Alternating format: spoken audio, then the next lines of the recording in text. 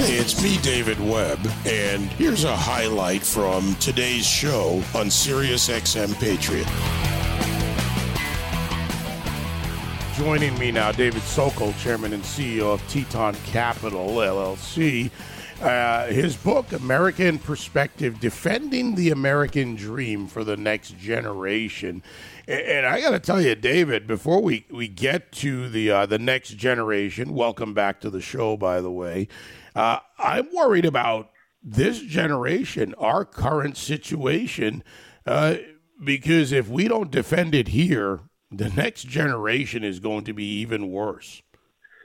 Well, thank you for having me, and I couldn't agree more. But I am finding that there's some hope at the end of this tunnel a little bit, and that's through us discussing it and having a little bit of a history lesson for a lot of our millennials and X generations, et cetera. It's interesting. I'll just briefly say I had a call yesterday with a young man, 31 years old, who said to me he assumed that I was opposed to President Biden doing away with $10,000 or $20,000 in tuition debt, and that he thought it was amazing, and how could I oppose it? And I said, well, let me ask you a question. I said, would you be fine had the president, instead of doing that, raised your interest rate 2%? And he said, well, of course not. He can't do that. I said, well, then on what basis can he do away with your debt? And the point he finally got after we talked about it is, we've got a constitution, and it provides certain rights to citizenry, we the citizens, not subjects, and that the president doesn't have the authority to do either of those things. And explain, we talked about why, et cetera. And at the end of the call, he said, gee, I'm really glad we had this conversation. And I think that's what we have to do. And that was really the purpose of the book, is to get people back to the basics of why America is such an extraordinary meritocracy, why it has led the world in any category positively that you want to measure, and that we've got to stop this slow movement towards authoritarianism or totalitarianism that the progressive left, wants to have. The point of, and I like the way you did that, right? You presented two scenarios, and he made a rational choice. He followed the Constitution, what exists. The problem now is that no matter what the issue, the progressive movement in this country not just publishes the lie, they promote the lie, whether the numbers add up or not, and tell you that this will work out this time. And it doesn't in any society when it comes to these economic decisions by the Fed. They use terms like transitory inflation, soft landing in the markets. Now, you're someone with a fairly great deal of experience in the markets. And, how do you address this idea of a soft landing? Well, you make an important point. For most of my career, you could have disagreements between different political parties as to economic theories and things of that nature. And people, from time to time would embellish their views. But this is the first presidency in my lifetime where the president and his primary cabinet members will go on television and just lie. And I think that's part and parcel of the reality that they don't feel anymore that they have any checks and balances. They don't respect the Supreme Court. They don't respect Congress. If they don't get their way, they're just going to do what they're going to do anyway. And that's not what our Constitution calls for.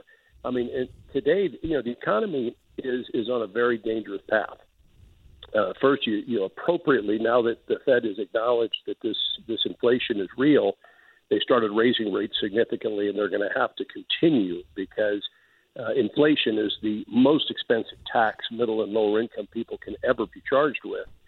But you've got a president who yesterday said we've got it under control. It was really only slightly different than the month before, which somehow in his mind means it's under control, and it's not. But on the other side of this, while the Fed is raising interest rates appropriately at this point, the administration continues to pour fuel on the fire by spending crazily and spiraling inflation from that perspective. The administration should put a hold on that $2 trillion of infrastructure spending.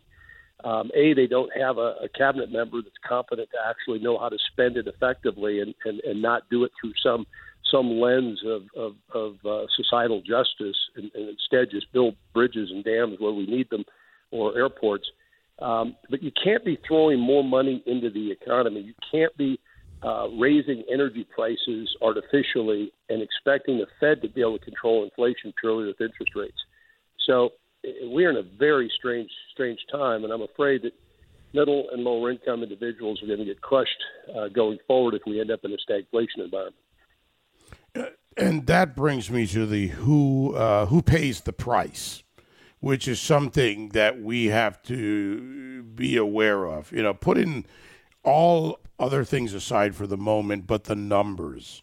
We're seeing a remarkable shift, and not in a good way, but a remarkable shift in how people can afford to be where they are, lower rungs of the income ladder, but even middle and upper income in the middle class range, that depending on where they live, earnings, cost factors, other decisions they have to make, their lives are becoming more difficult. It's the question of, are you better off now than you were, whether it was last year, 2 years ago, 3 years ago, 4 years ago, and how do you see the trajectory of your life? Corresponding with that is the trajectory of various issues that result in business, lower number of business filings, business startups, companies that are either freezing a hiring from that perspective, not expanding from a manufacturing perspective, and in some cases closing. Wawa announcing today they're closing 2 more stores in Philadelphia because of crime. Depending on the footprint and the hours open, that's somewhere around 50 to 60 people that won't have jobs. They're not going to the Wawa around the corner or 5-10 blocks away to go back to work. Yeah, no, you're absolutely right. And I mean, it's very hard to imagine that other than people that are just getting giveaways like debt forgiveness and handouts, it's very hard to think of any American today that says that they're better off today than they were the day before President Biden took office. It's just anything you look at, whether it's energy prices, consumer inflation, interest rates, every aspect of our economy. What's particularly troublesome from that on the number side is, and we have $31+ trillion of debt that has been built up, which is 120% of our GDP. And what these for the last 10 years, what the administrations have been doing is basically borrowing from our grandchildren to give things away. And, one can argue whether or not some portion of the COVID spending may have been necessary, but clearly the last $2 or $3 trillion was overkill and predominantly done purely as a political measure to try and garner votes. And, the economy we're all going to pay a price for that. You're right. I believe that the lower and middle income are going to pay the highest percentage of their income in future taxes, whether you call a tax an income tax or inflation, they're both taxes, and we've got a big hole to dig out of. So, those that say we're not in a recession, I don't know what business they're in, but certainly the last several quarters we've seen growth slow dramatically and actually negative growth. And I think 2023 and 2024 under this administration are going to be a real challenge. Yeah, when you factor in loss in actual value, not just currency value, but that at the core of it, I'm with you. I've been saying this for months. The formula, the statements, the definition requires a bit more context. Kind of like the difference between the U3 and the U6 numbers on unemployment approach. When you really look at it, or even if you localize it or put it into a segment of the economy or a specific area of the economy. Let's go to energy. And I sometimes like my comparisons or my little metaphors, David, so whatever you want to call it. You don't go to war with inferior weaponry. When it comes to energy and energy as a weapon, and certainly Vladimir Putin, Russia, OPEC/Russia, which is what OPEC Plus is, they use energy as a weapon. And we, in a sense, are going to war in the energy sector, whatever you want to call it, war, conflict, with inferior weapons by choice, when we have superior capabilities to extract, produce, to put it into a global market, a global commodity, and depress the pricing across the board.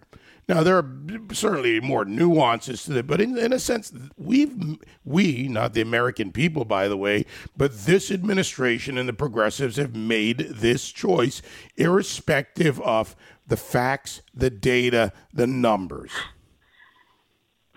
Absolutely. And they've made it knowingly. I mean, the one reality is in various meetings I've sat in over the last several years, the environmental progressive left, they would be happy with $200 a barrel oil.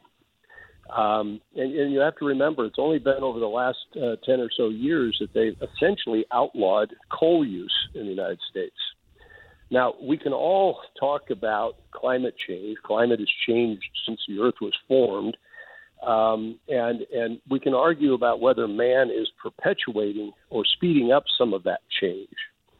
But if we believe that that's the case, we have to remember that energy is the lifeblood of every economy. Nothing happens in your life that doesn't result from energy availability, whether it's driving your car, an airplane, plastics that various products are packaged in, pharmaceuticals, everything. You can't turn a TV on without energy. And what this administration has done is decided that since they can't get consensus on whether or not we should actually develop a plan to combat climate change, they're just going to do it piecemeal. And their first target is, let's wipe out the fossil fuel industry. Well, that's interesting, but don't you think you should have a plan beyond that? And there is no plan. Putting plug-ins on the interstate for potential electric vehicles without even beginning to have a plan to provide the electricity to those plug-ins throughout our grid system is about the dumbest thing you could do. And so they're just approaching this in a way where they're going to bludgeon the American people, but they haven't reached agreement with China or India or Russia or the African continent or most of Europe on exactly what the plan is to get there. And if only America follows this no fossil fuel plan with no plan to replace it, we're going to bankrupt our economy and not do a thing for climate change. So it's just this religious zeal to head in a direction without a plan, and it's crazy. I don't know anybody that I've spent my career in the energy sector. I don't know anyone in the energy sector that believes what's currently going on has any chance of either solving climate change or not bankrupting America. You have to develop, you're talking about changing the entire world's economy. And yet we think we can do it with speeches and anecdotes. It's crazy, and it's going to cost everybody a lot of money. Going a little bit further with energy and the importance of it, and I'm thinking back to when T. Boone Pickens and others, but he was one of the primary leaders of this, and tried to encourage other European nations, and we're talking about a global commodity when it comes to energy in many ways, and he tried to encourage them to build reliquefaction plants, to expand their capacities, to refine, and that didn't happen. So here we are today. The Baltic Pipeline opens, I believe, 13 days from now officially, and that may give some relief to, it comes into Poland and Denmark, so what that can be used as a counter to Putin, to what extent, we'll see what happens there. But, we haven't grown our infrastructure, refining capacity. Why haven't we? And not that politics aren't a part of it, but for decades, we've done a bad job on our own while we have the capability to do much better. No, that's right. I mean, if you think about natural gas, T. Boone Pickens had an amazing foresight into the value of natural gas as an energy source, and particularly as a transition energy source, if in fact we need to move away from CO2 production.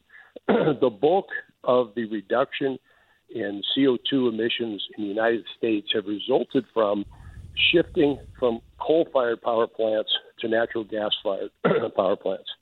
And there's an example where if we actually had a long-term plan and would spend the money on proper infrastructure pursuant to a plan, you could have a glide slope where over the next 50 or 60 years, you move from fossil fuel-based energy to renewables and ultimately nuclear, because it's really the only energy source that has long-term capabilities of no CO2 and baseload capacity.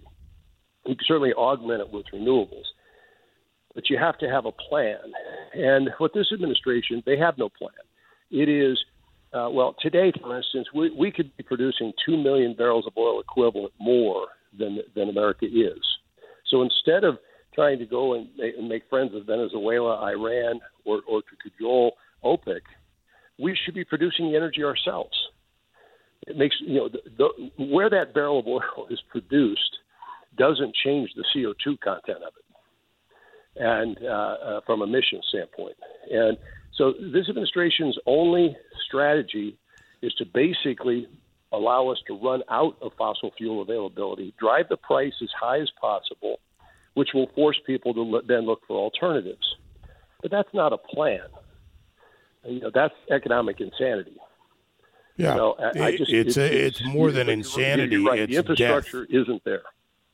No, it isn't. But, to the point of death, we're going into winter. Their plan, whether through natural disaster or otherwise, or winter, right, things that naturally happen, would literally cost lives. If people are unable to fuel their life, to use that term, being pushed to use something that is not available when needed, we're talking about life. We're talking about business. We're talking about the real world. And these politicians or policymakers are disconnected, deliberate, or flat out lying because of ideology. No, well, that's right. I mean, you don't see groups of lower income or middle income people being invited to Davos to discuss our energy future. You don't see the White House inviting those people in to understand their monthly cost, whether it's home heating, et cetera. I mean, driving up oil prices and natural gas prices for those people that heat their home, whether it's with electricity, natural gas, propane, or fuel oil, they're going to be paying a significant increase this winter, as they did for a good portion of last winter, and for no benefit. There's nothing happening other than they're going to spend more for their heating. So how is that plan that the White House has endorsed of basically forcing energy prices higher, how has that resulted in anything positive for those individuals? It hasn't. I mean, at least if you had a carbon tax, you could take that money and actually build nuclear plants or alternatives with it. The increase that every American is going to be paying this winter and for a lot of winters to come on increased energy is going to Saudi Arabia or Iran or Venezuela or other oil-producing countries, some of it, fortunately, staying with our energy companies, but less and less all the time.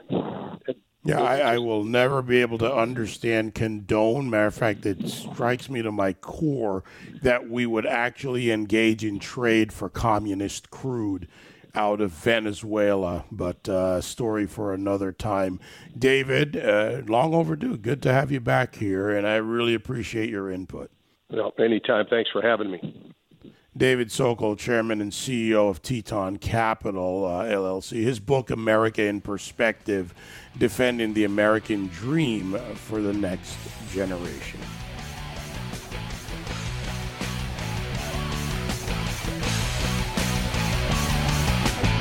You can join me live on The David Webb Show, Monday to Friday, 9 to noon East, on SiriusXM Patriot 125.